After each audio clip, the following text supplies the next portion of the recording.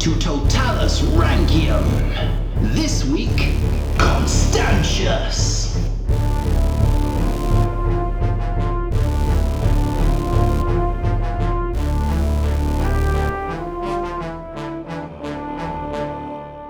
Hello, and welcome to Roman Emperors Totalis Rankium. I am Jamie. And I'm Rob, ranking all the emperors from Augustus to Augustulus, and this is episode 52, Constantius. Constantius. Now, you may have noticed from the background ambience, Yeah, it's a slightly different room. We are in a different room. We've never recorded in this room before. No, with laminated floor. Yes, yeah. We're at my place. Yes. For reasons that will become clear if you listen to our other podcast, Whiskey Totalis Rankium. Good plugging, Rob. Yeah, it's good, isn't it? But Constantius didn't drink whiskey. No, he didn't. No, so let's move on to him. Okay, so before we start, Yep. bit of a tetrarchy recap. Yes, please. Because it does get confusing. It doesn't does, it? yeah. Yeah, right, okay. So, Diocletian. Yeah. Remember him? No. Well, tough. Okay. Diocletian starts off becoming emperor on his own. Yes. He then enrolls the help of his colleague Maximian, Yep. and they rule together They do. a duarchy, if you will. Yeah. Yes. Or a tuarchy. Yes, the technical term. And then, 10 years later, they multiply again to a tetrarchy, not in that way. Okay. Yes, so then you've got Diocletian, Maximian, but you've also got Constantius, who we're doing today, Yeah. and Galerius. Yes.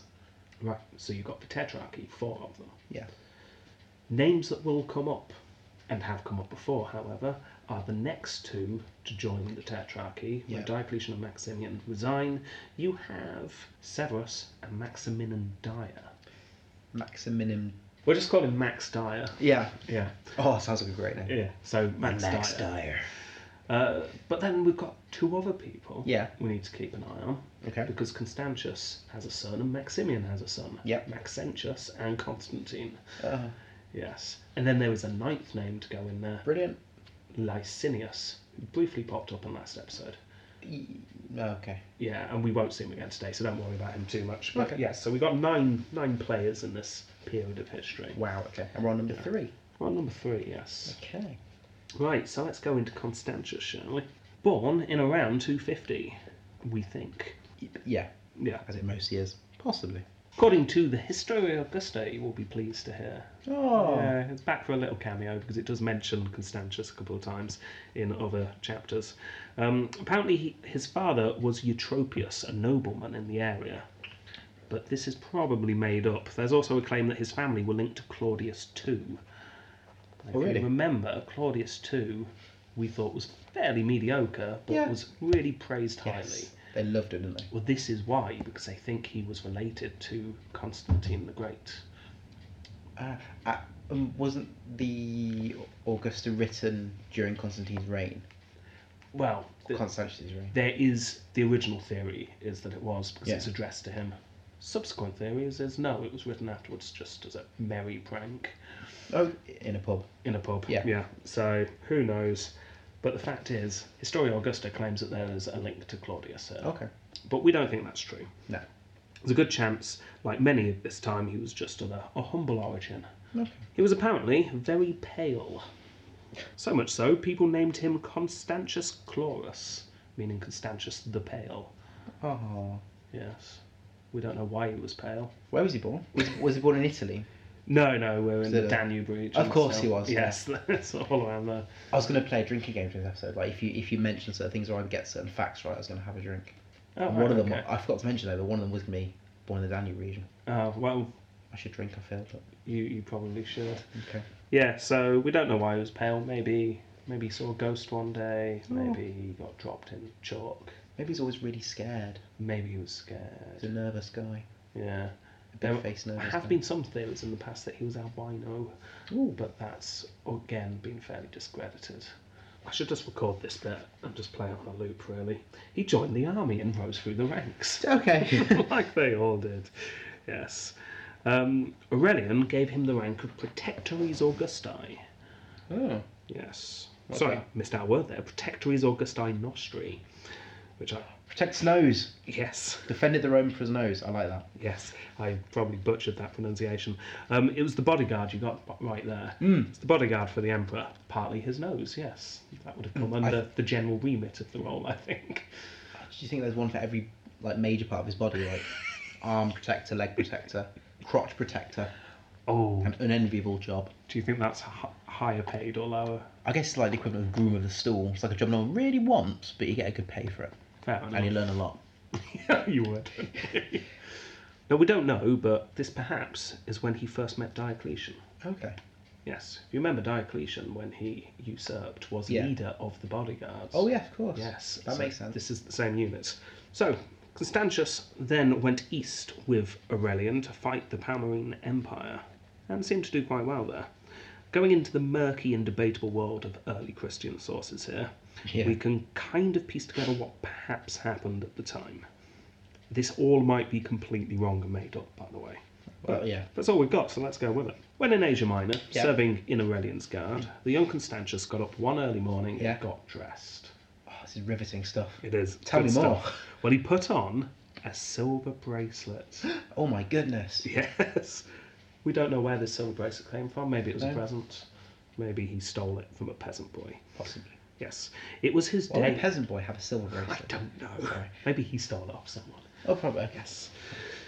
It was his day off. Okay. Constantius, not the peasant boy. Yeah. Yes. Serving in the bodyguard had its privileges, so he headed to the nearby town and he entered a tavern. Sitting down, he raised the attention of the maid. Their eyes met. And Constantius saw that the maid was wearing an identical silver bracelet. Maybe from the same shop then. Yes. Or they both stole it from this poor peasant boy. Oh. Yeah. Who stole it from a rich Rich merchant, yeah. Yeah. So Constantius the next day went back, and he went back the next day, and he got to know well this serving maid. Her name was Helena, not of Troy. Oh. Yeah. It's almost you could tell I was going to say that. The two soon were wed, and she accompanied Constantius to modern-day Serbia, as in they went to the region of where Serbia is today. They didn't travel to modern-day Serbia. Oh, that'd be... Oh. That would be interesting. Yeah. Back to the Future styling. Yeah. In 272, she gave birth to a boy, and after debating on the name for a while, decided on Constantine the Great. Oh, that's a... I'm so sorry. It's obviously not true. That was not his name. Yeah, I was going to say, it's like you had a kid called, Tom. Tom the Great. Yeah. Just imagine all the midwives turning around and just staring at you with loathing. It's like, Why? Why? You just know Tom's going to be anything but great. We'll go into Constantine's actual name in his episode, but all we need to know for now is that all of that might be completely untrue. Apart from Helena giving birth to Constantius' son, we don't know the details. I might not even have been married. Some sources say that she was just a concubine. Sin. Yes. That's wedlock. That's fine. Pre-Christian. That's true. It's all good. Whee. Yes. Not for long, though. Yeah. No. Under Probus, back to Constantius here. According to the Historia Augusta, he became a dux. Oh. Yes. Grew a beak and Yes. great at swimming. Yeah. During the reign of Carus, he became the governor of Dalmatia. One day, a messenger came through to announce that Carus was dead, died in a lightning strike. Yeah, remember it well. Yes. His son Numerian and Carinus now jointly ruled the empire. Constantius carried on ruling the province of Dalmatia until another messenger came through. Numerian this time was dead. That's fast. Yes. Diocletian had murdered the murderer of Numerian, and his troops had declared him emperor. We don't know why Constantius sided with Diocletian, probably because they already knew each other. Yeah. We're not really sure. Shortly after this, Julianus, who was the governor of nearby Pannonia, revolted against Carinus when Carinus was in Britain. This all ringing bells? Yes. It's speculated here that Diocletian asked Constantius to stoke the fire a bit and cause Julianus to revolt. Kind of go on. See what you can do. Yeah. The overall plan, of course, was that Julianus and Carinus would fight it out. Diocletian would then swoop in and claim the victory. Yeah. Yes, but as we've already covered, it didn't quite work out. Carinus turned out to be a little bit more able than anyone gave him credit for. He swept Julianus aside and headed for the unprepared Diocletian. No. And this It's probably when Constantius let his true allegiances be known. I'd like to think in a dramatic meeting with Quirinus. Lots of pause where he says something. There's a swerve near the end, like a twisting thing. So I'm going to kill Diocletian. Enemies. That kind of thing. Yeah, or just, don't worry, Quirinus, I'm your supporter. Big pause. Not. Everyone goes, hey. Yeah. Woo. And then he walked out to cheers. Yeah. Shortly after Diocletian's victory in 286, Diocletian promotes Maximian to co-emperor. Shortly after that, with Constantius's period of governor being over, Maximian, or Diocletian, chose Constantius to be Maximian's Praetorian prefect. Yes. Yes. Constantius stayed with Maximian and became closer and closer to the emperor. Yeah. Yes, now this is when Maximian was sorting out Gauls. He had all the Frankish and Saxon pirates up north. Yeah. And you had all the Alemanni coming through. Yeah. Constantius stays with Maximian, but Maximian sends Carausius up north to sort out the pirates. Yeah. Then word comes through that Carausius is perhaps taking a little bit on the side, perhaps not doing the job he should be doing. Maximian sends that sharply worded note. Yeah. Give up or I'll kill you. Yes. And then I'll kill you anyway.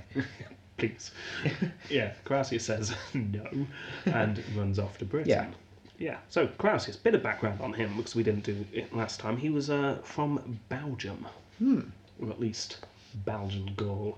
Yeah. So that sort of region. Probably wore a suit Yeah. because apparently that's what all people from Belgium do. Nothing else though. Oh, beer. Maybe Oh Trappist. yeah, yeah. Also Trappist ales, maybe. What other bordering on xenophobic stereotypes do we know about Belgium? Golden buns. Oh yes, Belgian buns, bells, Gum. gum, bells and gum. Yeah. So That's where the name came from. yes, Belgium. yeah. One day Belgium. We are so sorry. In fact, if Rob has any sense, he'll delete the last 2 minutes. Yeah, we'll see how the rest of the episode goes. Now we have to defend every country. Yeah. So at some point, Carausius becomes a pilot. As in Pontius. Not an actual... No, as in a ship pilot. There we go. Yeah, he Or a wasn't ahead of his. helmsman. Or a captain. The pilot, I did check this. The pilot's the person who navigates the tricky parts. A navigator. Yeah, but not like across the wide open seas navigator using the stars. Yeah. More, oh dear, there's Rocks. another ship because we're coming into port kind of navigator.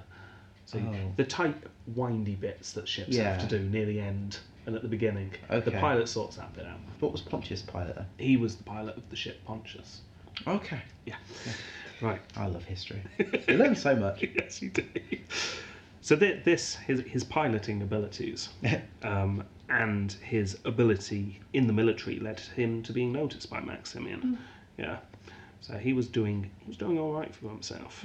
His knowledge of the Frankish pirates seemed to be a huge advantage until, of course, his knowledge of the Frankish pirates turned out that he knew them so well he was actually on their side. So Carausius now has Britain. Maximian orders that he turns himself in. Carausius just laughs in his face from a huge distance. Or a letter with ha ha ha ha ha. Yes, ha, probably ha, a ha, letter. ha, ha, ha. Yeah. He controls 3 or 4 legions and the entire fleet. So as covered last week, Maximian then attempts to settle down the Gallic region before he can take on the rogue general. Yeah. Constantius here fought the Alemanni with Maximian Diocletian. Remember this when Yeah. Diocletian came back. He then set off on his own to deal with Carausius's Frankish allies over Yeah. the Rhine. This is the first recorded instance of him independently fighting, showing that Maximian and Diocletian were growing quite fond of him, or at least trusting. Helping this was the fact that he divorced his wife at this point. No. Yes, Helena had to go, and he married Maximian's elder daughter, Theodora. Theodora. Yes. His son, Constantine, in his late teens at this point, appears to have stayed with his mother for now, as Okay. far as we can tell. The time was ripe for invading Britain. We don't know how much Constantius was involved in this first invasion. Maybe he was on one of those floating wardrobes. Maybe he stayed behind to hold the Rhine. We're just not sure. Either way, the invasion failed and Diocletian announced that he was on his way. So it's that point where you've been working really hard at something, it fails, and then you just get a memo, regional managers coming down to the Yeah. office. Please turn out all your data. Yeah, that kind of thing. Bit of scrutiny. Diocletian and Maximian then head off to Milan and they celebrate all they've achieved in the last decade. Just left out the whole Britain thing. Yeah. Maximian then was told by Diocletian that 2 Caesars had to be made, and if Maximian wanted his real son to take the purple, Maxentius, he was disappointed, but there's every chance. At this point he wanted his son-in-law and Praetorian prefect, Constantius, to get the position. So we speculated Maximian was upset about this last week. Well, Constantius is his son-in-law. They are very close, so... And effective. Yes, and he's effective, so I don't think Maximian probably took this too badly. On March the 1st, 293, Constantius and Galerius were elevated to Caesar. Diocletian then suggests that Constantius' son, Constantine the Great, just go and live with him for a bit.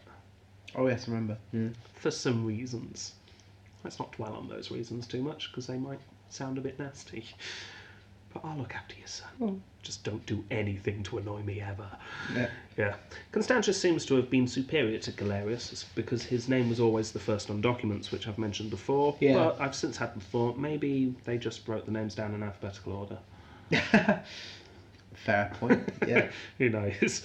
I couldn't find anything else to indicate that Constantius was superior to Galerius. We can speculate that Diocletian drew his friend to one side at this point. There's only 6 years difference between Constantius and Diocletian. It's not like father and son relationship. So Constantius about the same age as Maximian. So he drew Constantius to one side and asked how he would take Britain if, let's just say, Maximian wasn't in charge. Just theoretically, what would you do differently, Constantius? If you just write your plans down, your maps, strategy, that'd be great. Constantius seemed to have some ideas that didn't involve floating wardrobes over the channel. No court horses. No. So Diocletian went, this is wonderful. For a start, you want to use ships. So he was put in charge of Gaul and Britain, provided he could get them back. Which is a little bit like Prince Charles being said, you can now be king of America. You just need to go and get it back. Yeah. We lost it a while ago. Yeah. Off you go. Yeah, I'd love to see that. Charles's invasion of the USA. Oh my goodness.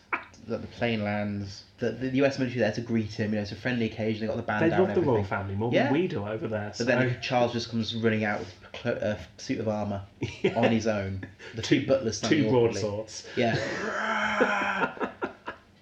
The army's backing away slightly, looking at Trump, who's just looking a bit confused. And yeah. I can see that very clearly.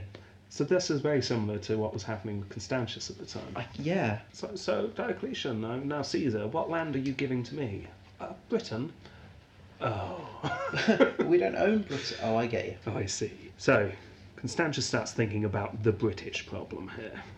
The problem was that Grausius had the entire channel and still had the entire fleet. The Rhine fleet could not be used, because if you remember, Bono had accidentally let it be burnt down 7 years earlier. Bloody Bono.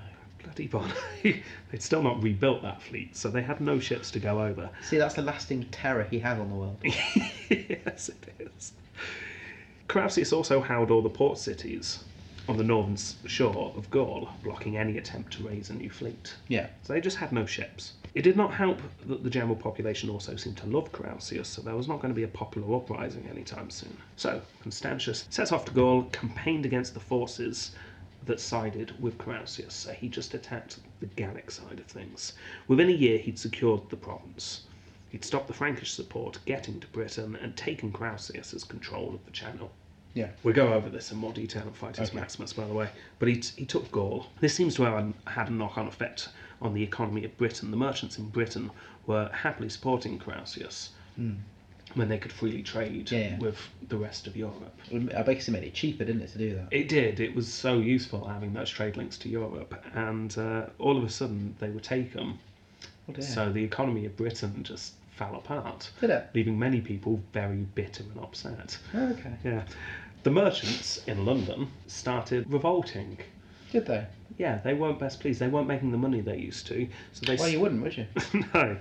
So they started blaming Carausius for this. Support for him started to ebb away. The man in charge of the British Treasury, Electus, perhaps sensing weakness here, assassinated Carausius. Ooh. This was music to Constantius's ears. It seemed like the province was about to come back into the empire. As mentioned last week, Constantius then waited 2 years. Yeah. Perhaps he was building a fleet, perhaps he was securing the Gallic region, perhaps, like we speculated last week, he was just waiting for Britain to collapse on its own. Or perhaps it was a combination of all three, who knows. But during this time, we do know that he went back and visited Italy, probably to meet with Maximian, just to give him a report in what was going on. And he did some fighting along the Rhine, so he fought some more Franks. Yeah. Why not? Yeah, go for Yeah. it. And after a couple of years, it was time for the second invasion of Britain. Constantius, perhaps learning from mistakes from last time, i.e. don't use wardrobes, Yeah. decided to launch 2 invasions at the same time. Why invade once when you can invade twice? Yeah. Constantius's Praetorian prefect set off from the mouth of the Seine, Yeah. while Constantius himself led his own fleet from Boulogne. His Praetorian prefect landed near the Isle of Wight, and Electus rushed off to defeat him but was killed in the process. This left Constantius free to march into London and take the city. Like I said, we'll go over this invasion in more detail in Fightius Maximus. Do you think when they got to the Isle of Wight, they made some like lovely coloured sand things? I think that's what the British fleet were doing, and that's why, Little rainbow sandcastles. that's why the Roman fleet could nip round the back of them. So if you're not familiar with the Isle of Wight, there's basically the Needles, and near there they've got their cliff, they've got a lot of beauty coloured sand, and incredibly bright, naturally occurring sand, in every colour you can imagine. My sister can lived buy on it. the Isle of Wight for a while. Really? Yeah. Didn't Nice. visit her when she did, No. so I've never been. Okay. That's my link to the Isle of Wight. No, I went there quite a lot when I was a kid. Right, yeah, I like it. It's nice, peaceful. I haven't been since about 10 though, so. No. If you've been to the Isle of Wight, write to us on a postcard. Send us a postcard from Sandown, or Cows. It's a great name for a place. There's a place called Cowes. Yeah. Nice. Surprisingly low on bovine though. That's a shame. Oh yeah, Constantius, right. Constantius then spent a few months reorganising the province. It was split in the same lines as the rest of the empire was being split under Diocletian's reforms. Britain was turned into 4 provinces, Okay. and Hadrian's Wall was restored. It was Yay. falling into disrepair at that point, so he just gave it a lick of paint, propped up some of the bits that were falling down. Bit of a whitewash. Yeah. By 298, he was back in Gaul fighting the Alemanni yet again. By 300, he was fighting the Franks yet again. See, the fighting never really stops. No, it isn't. It's constant, isn't it? This, if you remember, was when Maximian went off to Africa to do a bit of fighting, but then just returned to Italy and relaxed for a while. Yes. Yes.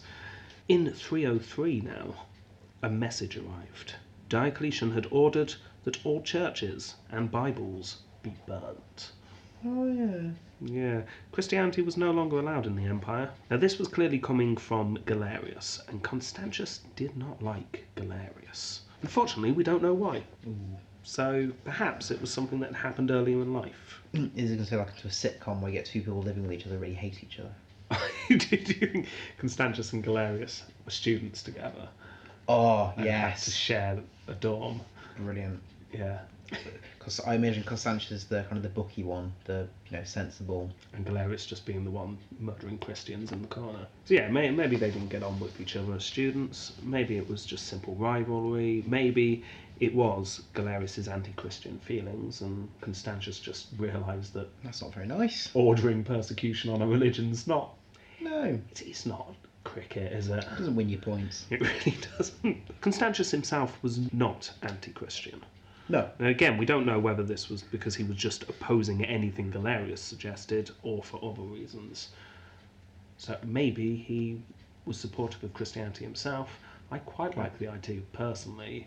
He just went, what, Galerius hates Christians? Well, in that case, I love Christians. Just because he wanted to do the opposite of Galerius. We don't know, who knows. Like Titus and like Caracalla and Geta. Yes. You hear that team? I love that team. Yes. So Constantius burnt down a couple of Bibles. Yes, that's what he did. He burnt down a couple of churches and burnt a couple of Bibles. That was about it, really. All right. Generally did nothing to enforce the edict. He'd have been under orders, I guess. Yes. So he put on a small show. He probably went to the nearby bishops and said, which church don't you particularly need? I've got to burn down a couple. You know what it's Well, that like. wasn't being used anymore. Brilliant. We'll do that. Right, we're going to do that. And this Bible. That's not a Bible. Well, it looks like one to me, so on the fire it That's goes. my grandfather's poetry. That's a shame. Token gesture to the edict was made. News then comes through that Diocletian was dying. At this point, Constantius would also have received news that Galerius and Maximian were meeting in secret. Oh dear. Again, we don't know that it was secret. Yeah. In fact, for all we know, he was actually there as well. It's just not recorded he was there. Yeah. But who knows? Constantius probably would have started feeling a bit insecure at this point, however. It would appear that there was a gentleman's agreement that Maximian's son Maxentius and Constantius' son Constantine would become the next Caesars shortly. Yeah. But things were looking a little bit dicey. Within a year, Constantius realised that he was in trouble. His rival had outmanoeuvred him. Diocletian announced that the two new Caesars were in fact both going to be Galerius's men, Oh dear. Maximinus Dia and Severus. And there was nothing Constantius could do. So in May 305, Diocletian and Maximian step down. Maximian declares that Constantius is now Augustus, Yeah. and in theory he is the senior Augustus. Yeah. However, Constantius couldn't help but notice he was now surrounded by Galerius's men. Yeah. Yeah. Oh hi. So that's an awkward tetrarch meeting. That is. So as the leader, why are you frowning? Got us this nice circular table, so we're all seen as equal at this meeting. Why are you all sat over there? You insist I sit in the middle. Why? Another thing that worried him was that, with Diocletian retiring, Galerius had moved into Diocletian's old place in Nicomedia. Mm. Now this is where his son Constantine is. Oh. So Galerius is now in charge of Constantine. Oh dear. So Constantius writes to Galerius asking for his son. He wanted his son to gain some experience in the West. Seems reasonable. Galerius realised that he couldn't really say no to this. Saying no would just be declaring war on the other half of the empire.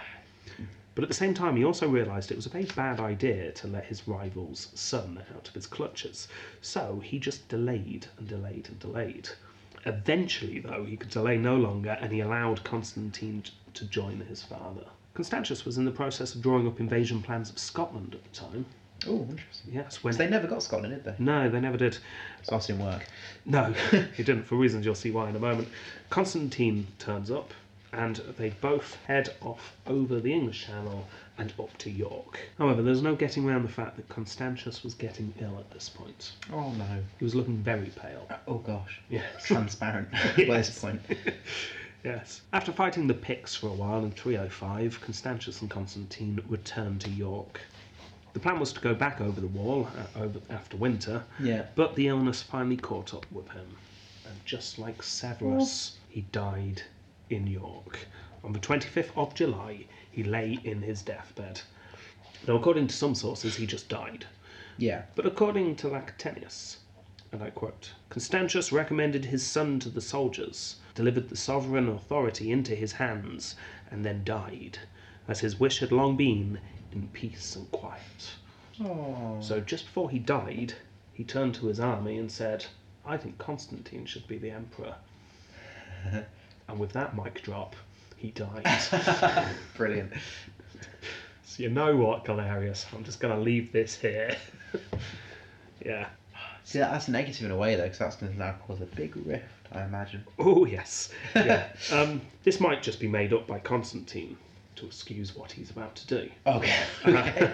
But considering how much support Galerius had gathered, it would not surprise me if Constantius just thought, you know what, son, go for it. So, there you go, that's the life of Constantius. Okay. I feel almost sorry for him in a way. He got sort of surrounded, outmanoeuvred. Yeah, it's a bit of a shame, isn't it? But he seemed to do some good things, Yes. so let's rate him. Phytius Maximus. Right, let's look at this British campaign, because this is the thing that defines him, really. So let's go back to when he's just left Diocletian in Milan, and he said he's Yeah. off to go and take Britain. He realised that Boulogne was strategically important. Yeah. So he heads there. It's a heavily fortified port town, and you can actually see Britain across the water from this On a point. clear day you can, yeah. Yes, you can. So he lays siege. He had most of Clausius's supporters west of him, Yeah. and he had all of Carausius's Frankish allies to the east of him, and he was sieging this heavily fortified town in the middle. Ooh. He could not take the town straight away, so the siege just continued. Carausius surprised the town enough that they still had ships in the port when it was sieged.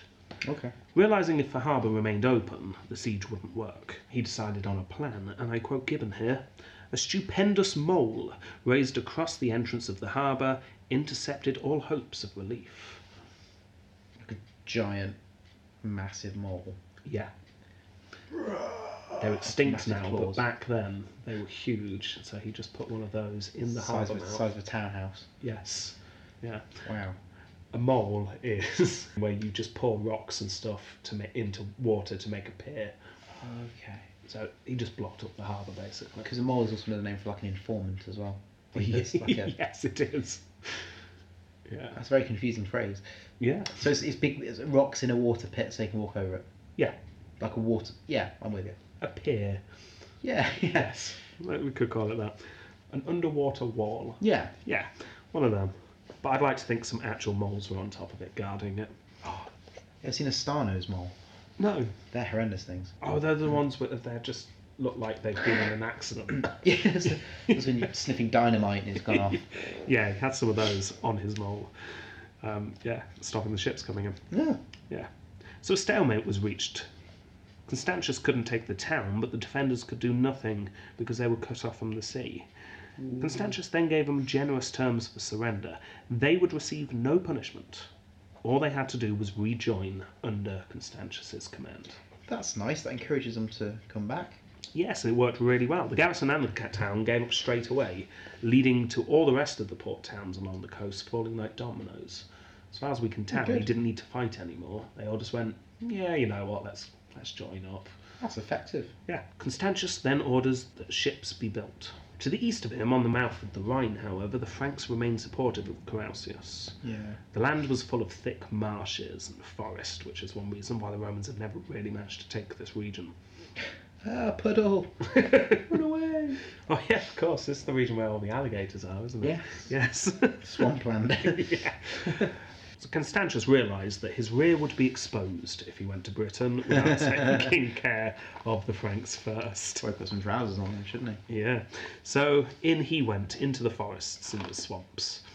It was hard fought, but eventually he took down the Franks and forced them to formally retract their allegiance to the new British Empire. As mentioned in the bio section, Yeah. the taking of the Gallic region of Carausius' empire led to the economy declining, which in turn led to the assassination of Carausius. Yeah.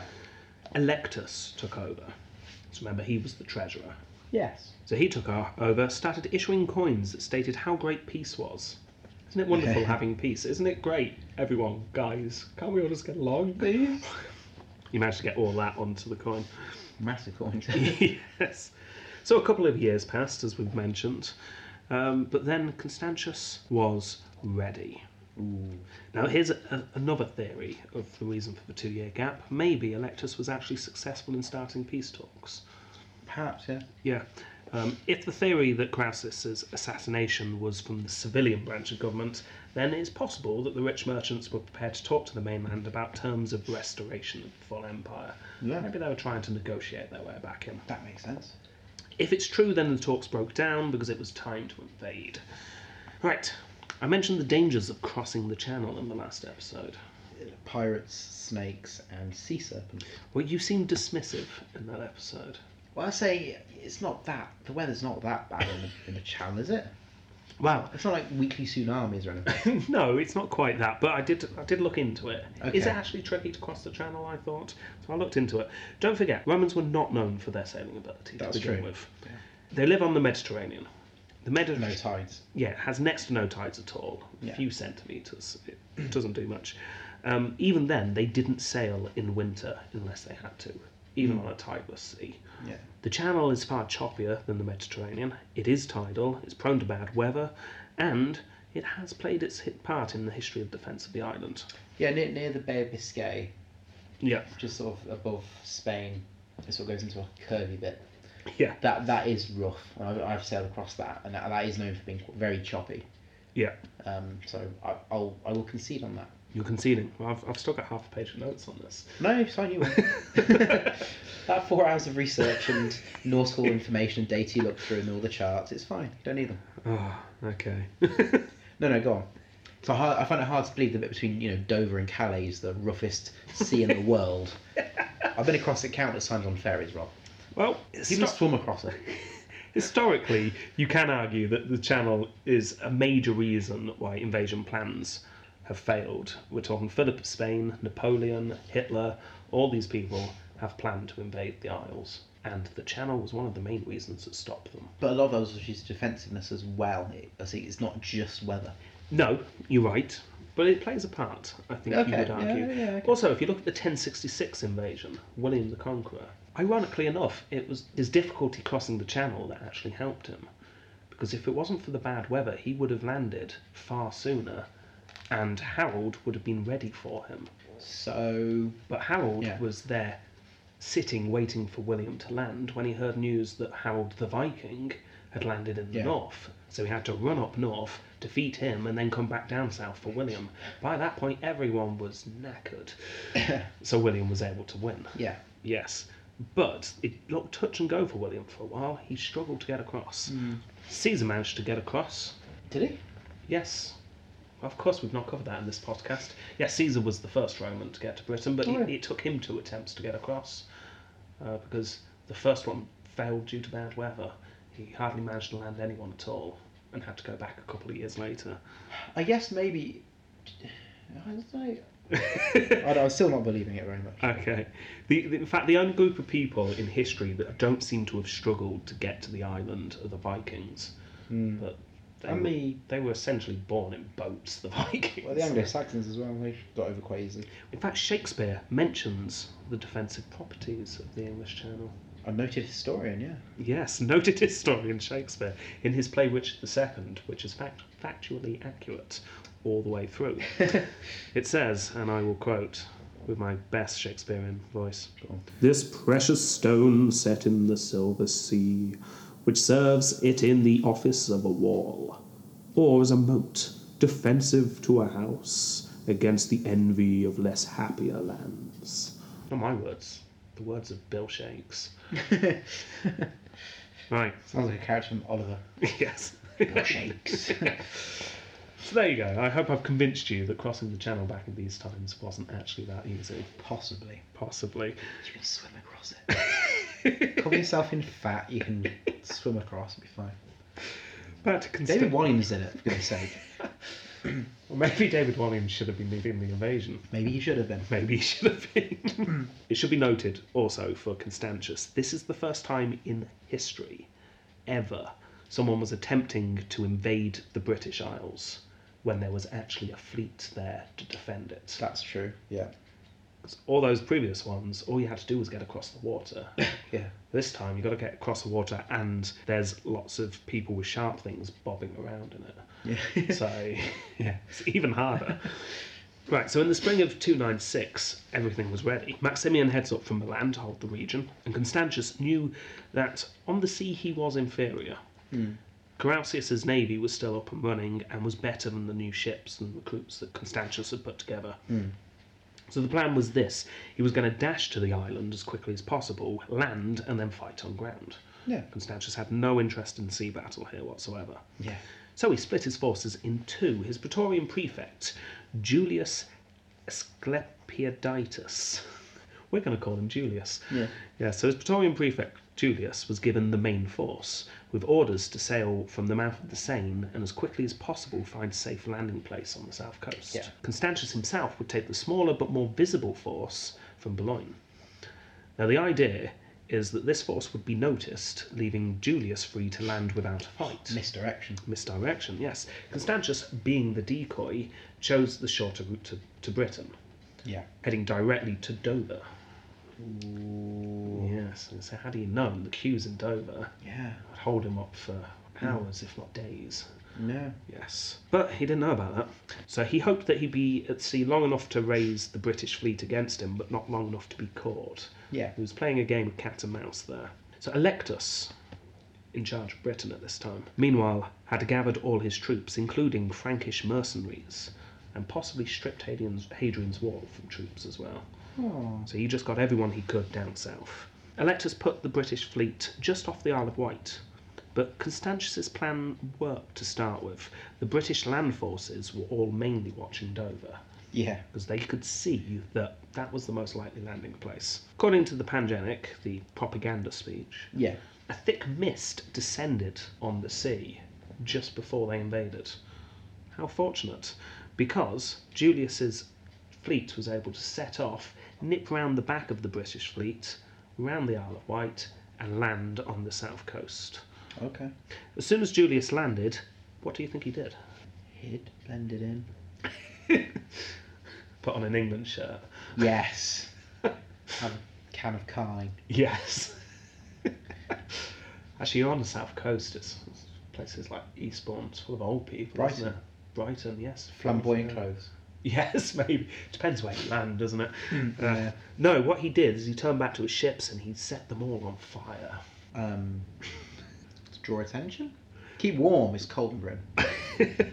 Well, apparently it was a dedication to Mars, but in reality it was probably to stop them A, falling into the hands of the enemy, and B, stop his troops from having any ideas of retreating. I was going to say things. One guy's tapping him viciously on the shoulder going, Sir, how are we going to get back? Shh! This is a Mars!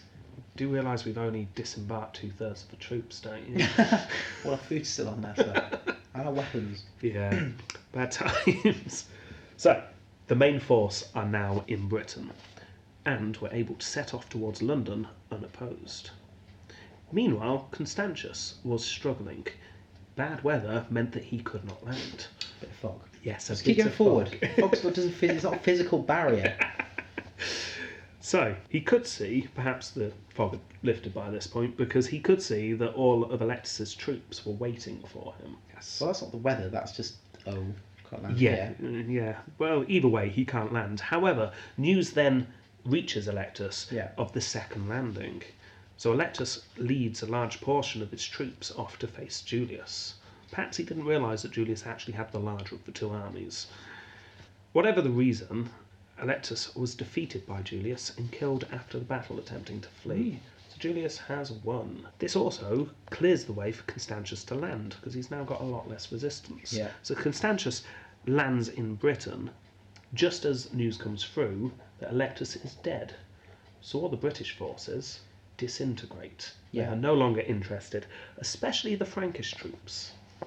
Because the Frankish troops are only there to be paid, and they no longer have a paymaster. So True. what can they do? They could go home empty-handed, or Raid. where would you raid? Britain. You're in Britain, where do you go? London. London. They all turn to London. Brilliant. And they run to London. Constantius, where's he need to go? London. London. Base of power. Oh dear. He heads off to London as well. But we don't know whether he actually took flight after the Frankish army Yeah. trying to kill them, or when he was heading to London, he just stumbled across them. Oh. Over to you guys. Yeah. But either way, he mows them all down. Brilliant. Oh, that's good. Yes. Now, meanwhile, in London, all the citizens are terrified. They think they're about to be sacked. News comes through that Allectus has been killed, and the Franks were coming to sack the city. Well, plus being in London, you got such high vantage points. You got the London Eye, Yeah, the Shard. you them can see coming. miles around, Yeah. so Oh, they no could way. see the Franks were coming. They were terrified. So imagine their relief when Constantius comes over the hill. Yeah. What's that coming over the hill? It's Constantius with good news. Yeah. As the song goes, yeah. Yeah. Constantius turns up and says, "Hi guys, I'm here to peacefully put in some new laws. You guys go about your business." You do what you normally do. Yeah. So, Constantius amazingly was able to style his invasion as liberation. All the people of London loved him. Well, that's quite clever, actually, isn't it? Yeah. So I'm saving you from these Frankish people. Now I'm in charge. So, and that's the story of the invasion of Britain and the end of the First British Empire. Now, not to be cynical Mhm. of Constantius, Yeah. but it doesn't seem like he did much. It's more Julius that did it. It was Constantius's plan. If he didn't, we can pull it off though. It worked perfectly. Yeah, but he didn't pull it off. Julius pulled it off. I see. I would argue Constantius came up with the plan, Said there needs to be a decoy. The decoy will probably end up dead, and the main army need to go and take Britain. He was the decoy, wasn't he? And I'll be the decoy because I'm an all-round good egg. I won't order you to be my decoy. But he wouldn't send himself to die. Oh, well, which role was the most dangerous, the decoy or the main force? Yeah, but he didn't even get to land. It's just afterwards, I'm there. Oh, yeah, well, you've already won. Okay. He landed, and he also took out the Frankish army before it sacked London. That's true. So he did do some fighting. Okay, fair enough. I think you're being a bit harsh on him there. Maybe. Okay, fair enough. And compare this to Maximian's invasion. Yeah, okay. Yes. Yeah? Right. So, positives. He got back Britain. Yes. And as I've discussed, it's quite hard to invade Britain. That's true. Yeah. So he did that. He also fought the Alemanni, the Franks, all manner of barbarians. He brought back the Gaul. Over a decade, he was continuously fighting in the region. Keeping And successfully. Yeah, successfully. Seems to have made no blunder. He was involved in that first invasion of Britain, but I think we can blame Maximian for that one. Decade of destruction. Yeah. Negatives, personally don't think there are any in this fighting. Apart from, perhaps it's not as grand as some of the previous ones. Let's face it, he is defending the Rhine frontier and he is taking back one province. So I'm not sure if it deserves to be up there with some of our highest. I mean, but no, he didn't defend the whole empire, but he did get back a very, very tricky area. yes. Okay, would you consider him getting Britain and Gaul back as tricky or as impressive as getting Persia and sacking Ctesiphon? I don't know. I think it depends on the time. If you look at Carus's invasion of Persia, where essentially they just walked in True. because Bahram was busy on the other side of Persia fighting his family. Okay, Persia at its trickiest and Gaul. Oh, I don't know. It's tricky. You do need to cross a sea to get to it. True. You do need to cross a desert to get into Persia. That's true. Yeah. A sea of sand and a sea of water. Yes. So, I don't know, but I do think it's tricky. I think he deserves credit for what he did. Yeah, yeah, you're right. I think it's been far too harsh. I think I've changed my opinion slightly. I think a good 7 for me. 7. I think I'm more impressed. I'm going to go for 8. You're for 8. Okay, Yeah. fair enough. Okay, that's 15. Approbium Crasium. If he was crazy, I couldn't find any evidence of it. Okay. I've got nothing for bad crazy at all, to be honest. yeah. A couple of quotes for good sane. Lactantius, after writing several paragraphs pouring bile over Diocletian and Maximian, states of Constantius, I pass over Constantius, a prince unlike the others, and worthy to have had the sole government of the empire. Gibbon says, clemency, temperance, and moderation distinguished the amiable character of Constantius. Instead of imitating their Eastern pride and magnificence, Constantius preserved the modesty of a Roman prince.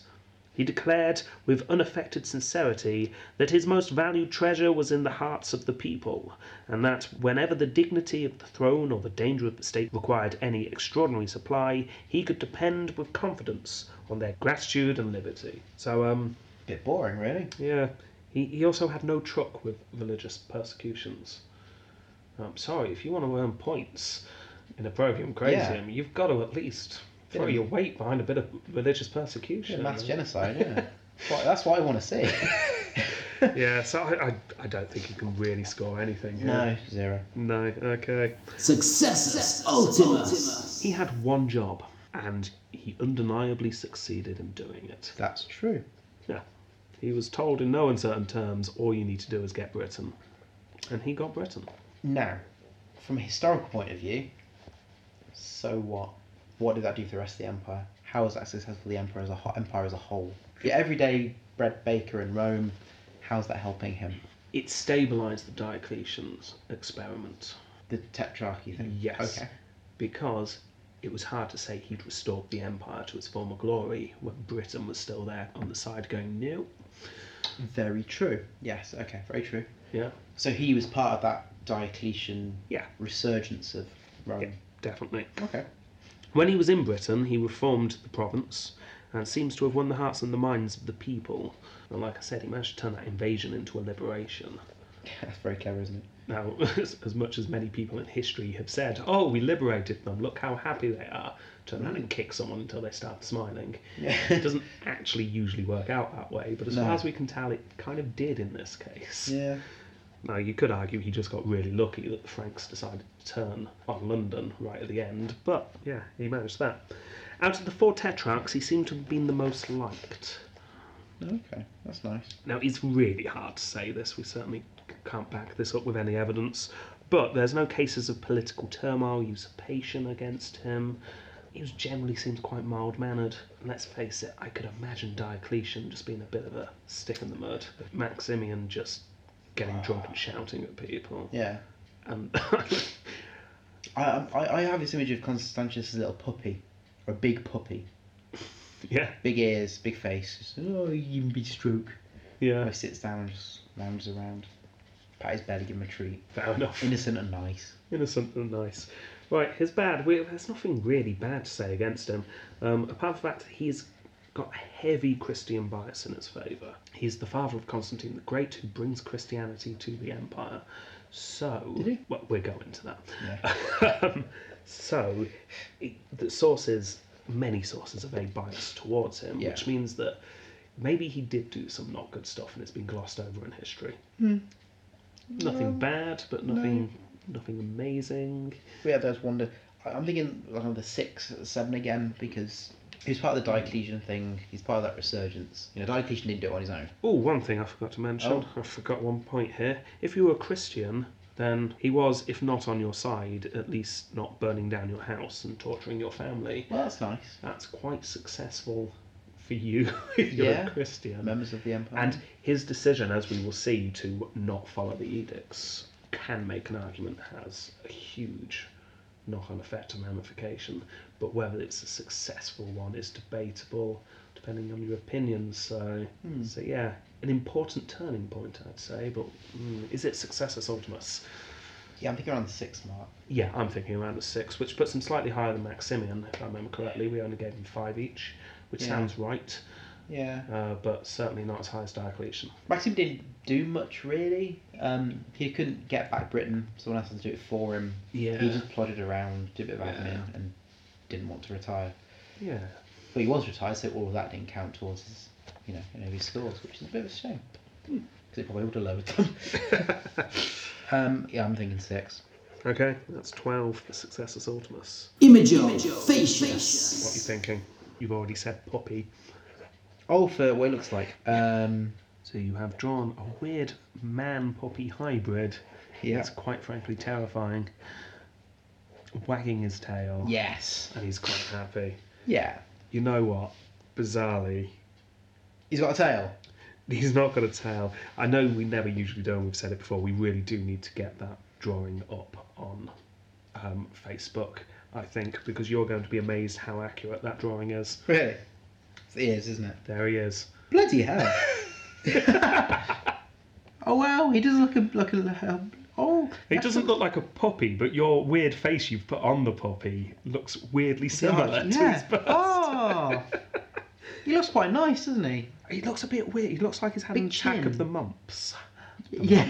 Attack of the mumps, even. Yeah, he's got a big bottom, long face. Yeah, it's.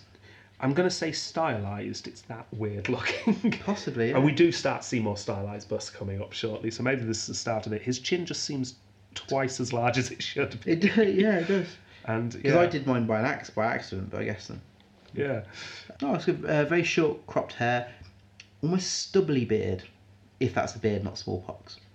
Oh, It looks yeah. quite rough, doesn't it? It does look quite rough. Yeah. So, but again, no beard though, which is Yes, unusual. no for this beard. time. So he's losing points there. Yeah. I can't say it's someone Big I'd nose. look at. Well, I'd probably look at him in the street just to look at that chin. But He reminds wouldn't- you of Hodor from Game of Thrones. Fancy. yeah, possibly. I'm only going for 4. Simple. I'm leaving 5. So I think I'm more impressed. So through our spreadsheet, that's so bit of off-air chat there whilst waiting for the spreadsheet to load because it's crashed. Yeah, we've had a change of heart, haven't we? Yes. Say we. I. You've had a change of heart. I go think on. I felt it's been too harsh with his Phytius. Why? Why? Because he did more than Maximian. He did, and And I we scored him gave. lower. Yeah, we gave Maximian 8 apiece. He did far more. So I'm going to put mine up from 7 to 8. So yours, I'm going to stick with my 8, so that gives him 16 for fighting Okay. Maximus. Okay, right, so then back to the image of Facius. Oh no, spreadsheet's still not loaded. I'll edit this bit now. Spreadsheet's finally up and running. That is 2.25. I mean, let's face it, we could have worked out what 9 divided by 4 is. Far easier. It's not that hard. No. But we need the spreadsheet to be filled in anyway. And so if you've got it's technology, you fine. might as well use it. Exactly. Right. Next round. Tempo completo. Okay, we've got a choice. We need to be consistent with this, though. We do. We need to do what we've done in the past. I know what you're going to say. But this has never happened before. That's true. The definition of a Caesar has changed. Now, if we go based on Constantius's rule as Augustus, Yeah. he only lasted 1.4 years.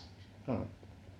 If we go on his rule as Caesar and then Augustus, he lasted 13 years.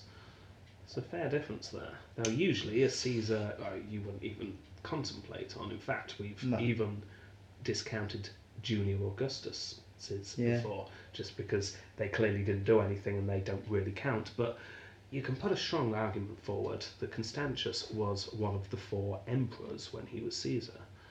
The whole idea of the tetrarchy is you had 4 emperors. And he did more during his time as Caesar than Maximian did. Whatever we do, though, we have to keep that and be consistent with it. Well, I'm thinking during the Tetrarchic War period, so up until Constantine taking charge, which will be at the end, we actually count the Caesar part because... Well, that's what it's named after. Yeah. Yeah, I agree with Yeah, that. are you happy with that? Yeah, So let's for go that. for the 4... Let's go for the 13 years he was in charge then, rather than the 1.4, which will bump his score a bit. That is a score of 1.63. Not bad. And that's his total score. It's not great, but it's not awful. 31.88. But there was only one question to ask now. There is. Bear in mind, because yours, though, I don't have the party hoppers and the trumpets. So if he gets it, we're a bit buggered. We'll make the sounds with our mouths. Okay. Yeah. We'll be Well, if you fine. get it, well, let's see. If he gets it. Yeah. That's it. Do they have a certain je ne Caesar? I think there's a case from getting it. I think there's a case for him getting it. I think it's one of the weaker cases that we've seen Yeah. out of people who do get it. I think if he does get it, he'll be one of the weakest. But I'll be honest, part of me wants to give it to him. Well, the pros, he got back a notoriously tricky area when no one else could. Yeah. He kept the empire stable right until he said his son could be emperor at the end. That was just like a stab, isn't it? But it kind of wants me to give it to him more. On his deathbed, he just like pulls the pin from that grenade and then dies. Yeah. So that's quite nice. And if you look at the original Tetrarchy, Diocletian, Maximian, Galerius, and Constantius, he's the good guy. Diocletian's the overseeing organizer. He turned around the empire.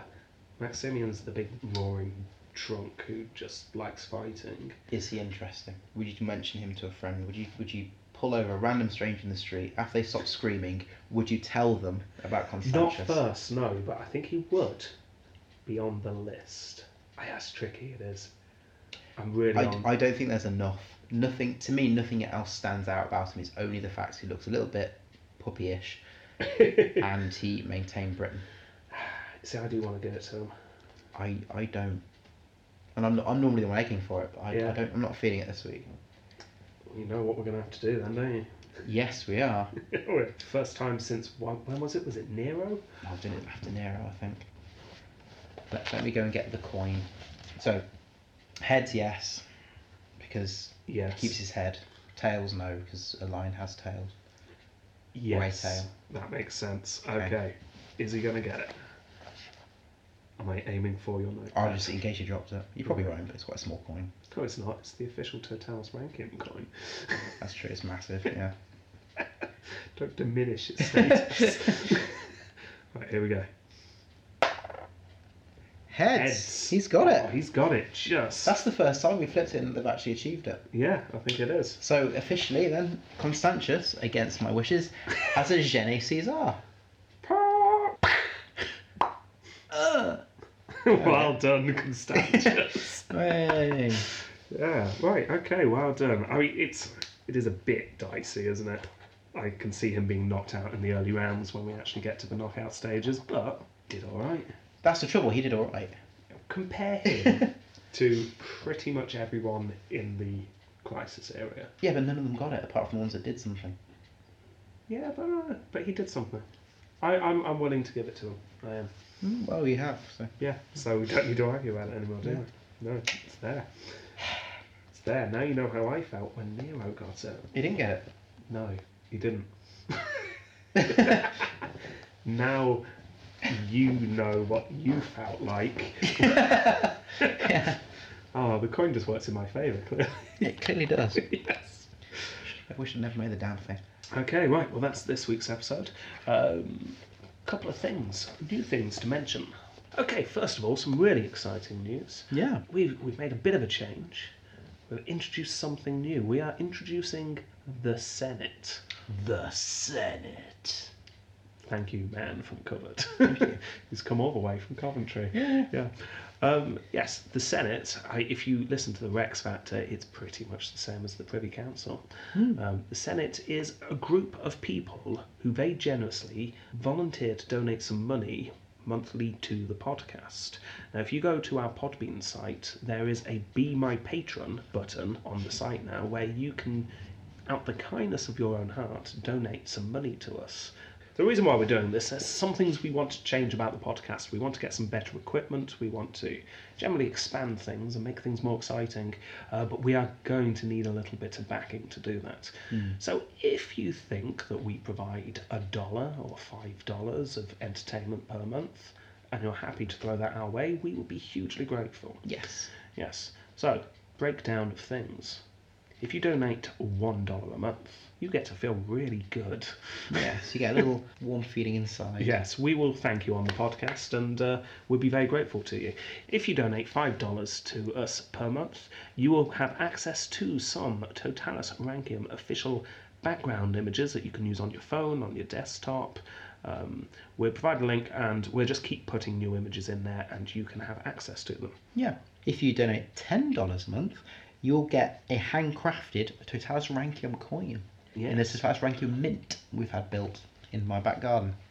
Yes, these are the same coins that you receive if you win our Review of the Week competition. And then finally, if you are very generous and decide to give us $15 a month, we will send you an official Totalis Rankium mug. And you get the coin, and you get access to the images, and you get that warm, fuzzy feeling inside as well, which is fantastic. And if you donate $1,000 a month, you'll get Rob come to your house and Yes. spend the weekend. Yeah. You'll have to pay for flights and... Yeah, but I mean, Boardage. once I'm there, I'm yours. So, I mean, if you do choose to do that, thank you so much. It will really help our podcast because we are planning to carry on with this into another season, which we'll start revealing soon. And yeah, we just want to make it as good as it can be. Yeah. If you can't, and understandably, some of you may not be able to contribute financially, then what you could do, which would be equally a huge help, is to go onto the iTunes review site and leave us a review there because they really help promote the podcast. The way iTunes work it all out, it's they use those reviews, and because we've started to get a few in, we have started to see our listenership go up, so we need to keep pushing that. So if you've not left one, it would be amazing if you did. And we're going to read some out now. Yes, we are. So first review, it's labelled amazing and fun in capital letters with an exclamation mark. That's amazing and fun. Yeah, 5 stars. From Jess Renee, I'm going to pronounce it Renee.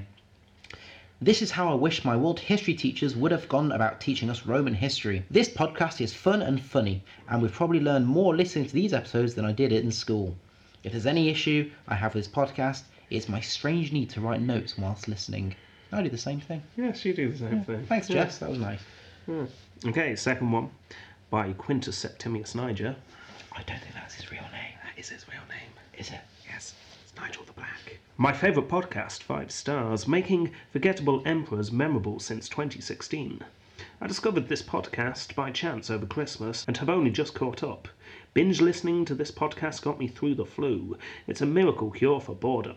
A humorous journey through Roman imperial history using a unique scoring system in no way similar to X Factor. That's true. Yeah. Ours are completely different. Great banter, mixed with interesting historical facts, occasionally embroidered with Rob and Jamie's own creations. The wonderful family Jeffy and Roger, the eternally optimistic messenger. Learn which emperors punched horses, wrestled whales, or impaled flies, how Bono tried to take the empire, and how furious was Furious Vic. If you like the X Factor, you'll like this more. Yes. Read the rest of it. Hashtag bring back Germanicus. Hashtag Gallienus for emperor. Yeah. Oh, I like Hashtag that bring one. back Germanicus as the Yes. month. Yes. Okay. Well, you get to choose out of those two. I like the flu guy. Quintus Septimius Niger. Yeah. Oh, yes. Well, thank you very much, Quintus Septimius Niger. If you send us your address. You'll get a visit from Rob. And he'll be bringing a coin with him. Yes. And thank you, Jess, as well. It's a lovely review. So Yes, thank you We appreciate them everyone all. who are leaving reviews, and please keep them coming. They're very helpful. Okay, right. And I think that's all we have time for, as they Yeah. say, this week. But don't forget to follow our Facebook page. We're also on Twitter. You can also download us from Podbean, iTunes, and Stitcher. Yes, okay, and our regular sign off. But you can swim across it. Goodbye. Bye.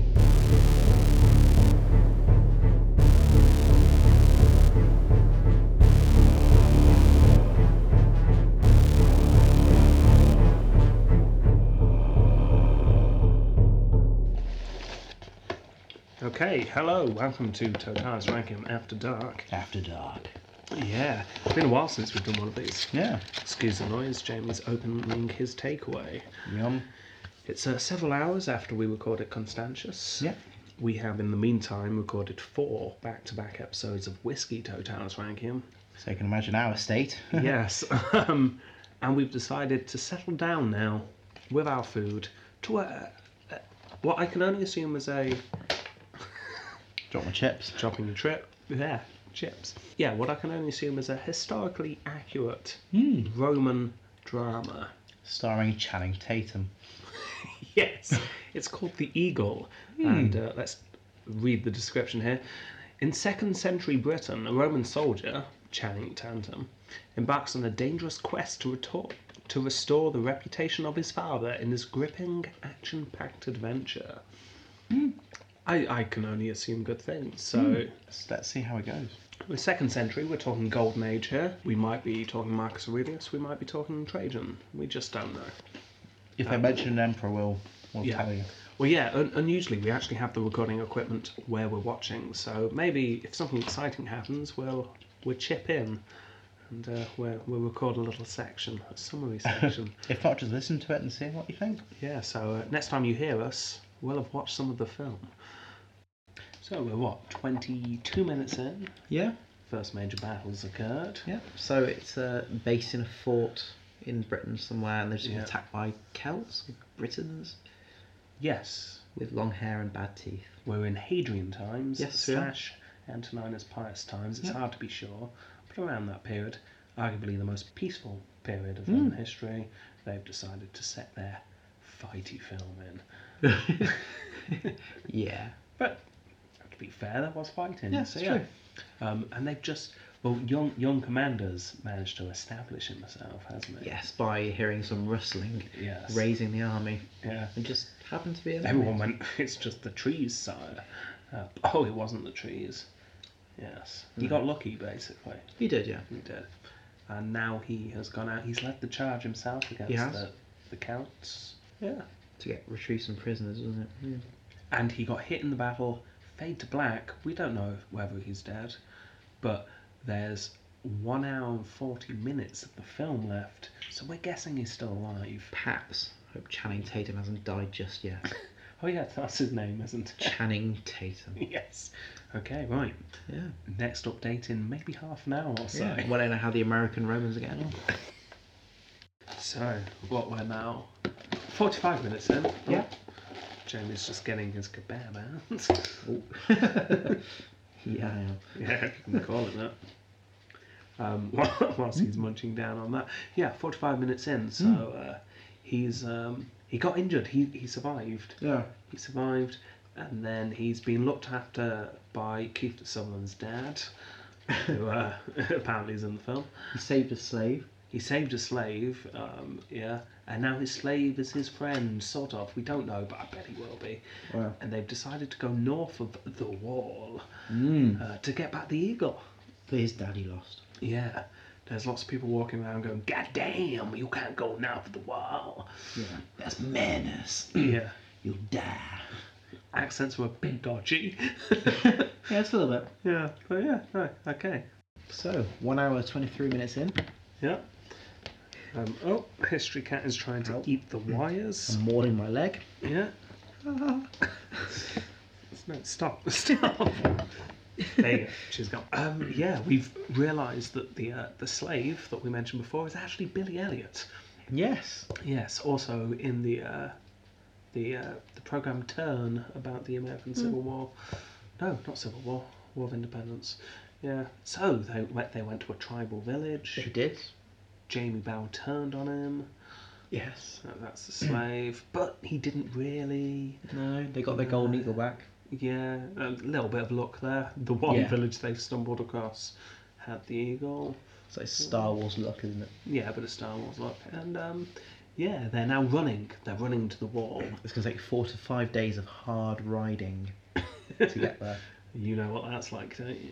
Oh, yes. Because once you... Yeah. Yeah. On a horse. Yeah. 5 days. Yeah. Chase. I bet it did. Yeah. But it's a better film than I was imagining. It's not going too badly at the moment. 36% Rotten Tomatoes. I thought it would be worse than that, but 30%. 36%. Oh, that's Yeah. surprising me. It could go really bad. Yeah. I mean, remember how the modern version of Ben-Hur went really Oh, bad at yes, the end. yeah. So maybe it goes awful at the end. But so far, not bad. Yeah, doing well. Yeah. Okay. See you in a bit. Okay, there you go. Film over. Yeah. Turns out they got the eagle. They managed to, say get back to the wall. You didn't see them get back to the No. wall. They got back, obviously. Some old men turned up who used to be part of the Lost Legion and helped them out. Bit weird that. Oh, he freed his slave as well. Freed his slave. Jamie Bell is free to dance again. Yeah. Yeah.